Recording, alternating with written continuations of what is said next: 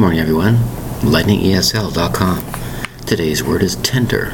2 syllables spelled T-E-N-D-E-R. Now, the word tender has several meanings. One comes to mind right away would be somebody. He or she is very, very kind and very loving to you. You would call them tender. The way they attracted to you, the way they feel about you, they're very tender. Their actions seem very tender. Another type of meaning for the word tender is something very soft, very easy to eat or bite. A tender piece of meat.